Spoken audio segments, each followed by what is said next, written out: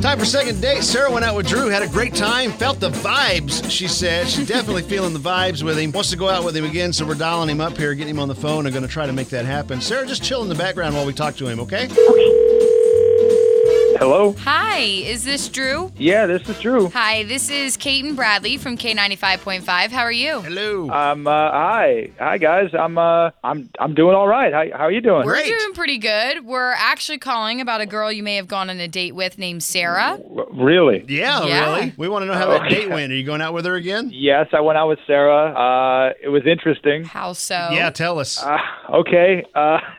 Well, I went out with Sarah, picked her up, got to the restaurant, and things were kind of weird right out of the gate. Really tough situation right away. Well, what happened? What does that mean? She just started by opening the door and slammed right into the car next to us in the parking lot. Oh, no. Goodness. There was damage. There was damage done, smashed the car next to us, and I got panicky. I was nervous. I said, whoa. I think I let out a curse word. I usually don't do that when I just meet somebody. But whoa. She didn't seem bothered by it at all. Yeah? She just kind of was like nonchalant, and it wasn't like a hit and run. It was kind of like a hit and walk away. She just kind of like strolled to the restaurant like, oh, well. Drew, wait. What? Drew, it's me. It's Sarah. Hi. It's me. It's Sarah. Yeah. Okay, what is this? Hold on, Drew. We don't want you running off here just yet. Hold on. I'm trying to make something good happen here, and we didn't know that this happened, obviously. I got to ask you, Sarah, did you smash this car with his car door? Wait.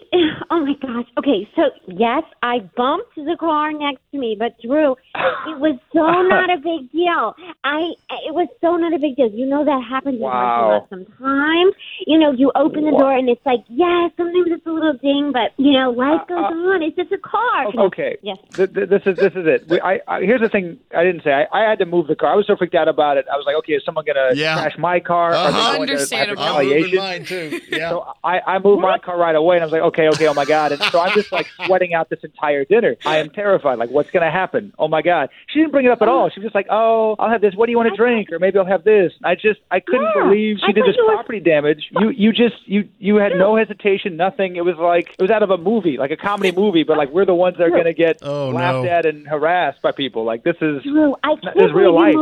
It's real life. I can't believe you moved the car while you were in the bathroom. Like I thought you were just nervous because you liked me, but now I'm realizing that you are a little paranoid. And let me just tell you, like it's really not a big deal. You guys, it was like a little tiny ding. It was not. No. That's hundreds of dollars. No, that was like some dent door action. That was like not a cheap car either, and I'm just glad that like we got out of there unscathed. I was terrified. I mean, I don't blame you. You hit the car. That's not a minor thing. I mean, depending on how close someone is with their car, they get very upset when things like this happen. Yeah. Yeah, she was on the other foot. I would have been. My car has a ton of dings in it, you know, and it's just like it's a car. You know, it gets you from point A to point B safely, and that's what's most important. You know, life and people are more important than property. Okay. Yeah, but like that's someone else's property. Like you had, like if it was my car, like if I didn't know you and you just open your door into my car, like I mean, especially if I'm still in the car, I might say, "Oh, hello,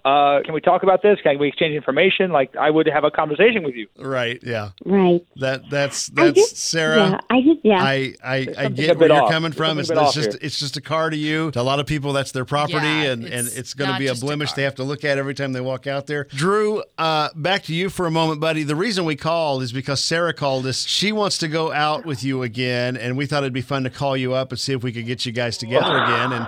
And we're learning about the car smashing. Yeah, I'm not.